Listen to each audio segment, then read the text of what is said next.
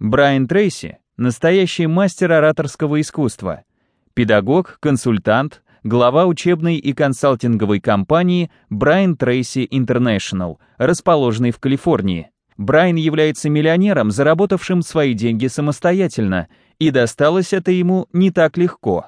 Он ушел из средней школы, так и не закончив ее, таким образом лишил себя аттестата. После этого шага он несколько лет трудился на разных неквалифицированных работах. Мытье посуды, погрузка, бурение скважин, укладка прессованного сена – это далеко не полный список работ, где успел отметиться Брайан Трейси.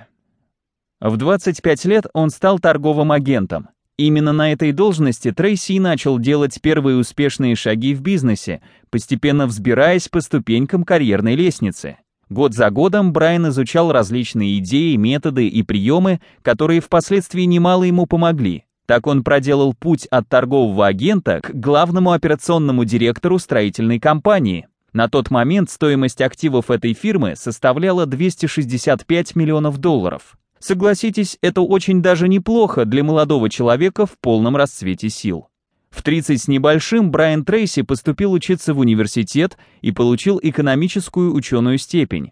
За это время бизнесмен уже поработал в 20 компаний разных отраслей, что немало ему помогло в дальнейшей жизни. В 1981 году он стал рассказывать о принципах достижения успеха на лекциях и семинарах, которые постепенно завоевали популярность в Штатах. Сегодня его труды востребованы по всему миру. Книги и учебные материалы на разных носителях переведены на 20 языков. Права на распространение проданы в 38 стран. Основная мысль, которую пытается донести до читателей и слушателей Трейси, заключается в следующем. Среднестатистический человек обладает огромным потенциалом. Трейси уверен, что вы можете идти быстрее вперед по пути к достижению намеченной цели, если изучите и будете применять ключевые приемы и методы, которые используют другие успешные и богатые люди. Они отправились в этот путь раньше вас, поэтому имеет смысл поучиться у них. С момента, когда Брайан начал выступать профессионально в качестве оратора, он смог донести свои бизнес-идеи до миллионов людей по всему миру. Более 500 корпораций воспользовались его консультационными и преподавательскими услугами. Жизнь по принципам, изложенным в данной аудиокниге, это и есть жизнь Брайана Трейси. Каждая мысль здесь стала основой поступков и действий автора.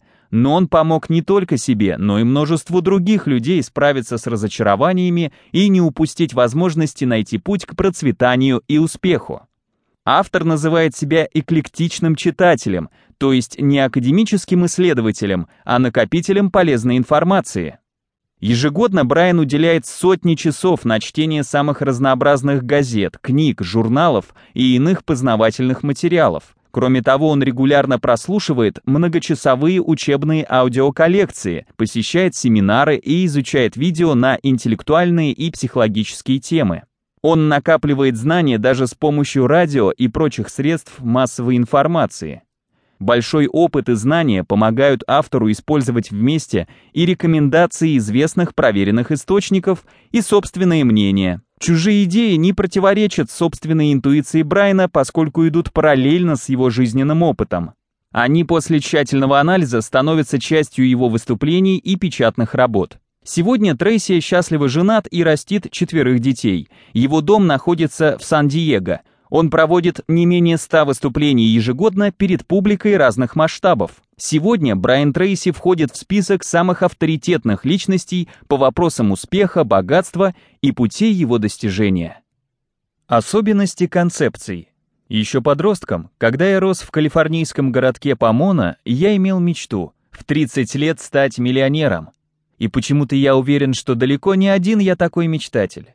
Однако спустя время, когда я достиг заветного возраста, мой кошелек был пуст. Впрочем, и в 20 лет моя жизнь не преподносила мне приятных сюрпризов. И вот тогда я задумался. Почему одни люди более успешны и благополучны, чем другие? Особенно меня мучил вопрос, как так получается, что отдельные личности начинают свой путь без гроша в кармане, а в итоге становятся миллионерами. Именно с этого я и приступил к поиску ответов, которыми я готов поделиться со своими читателями.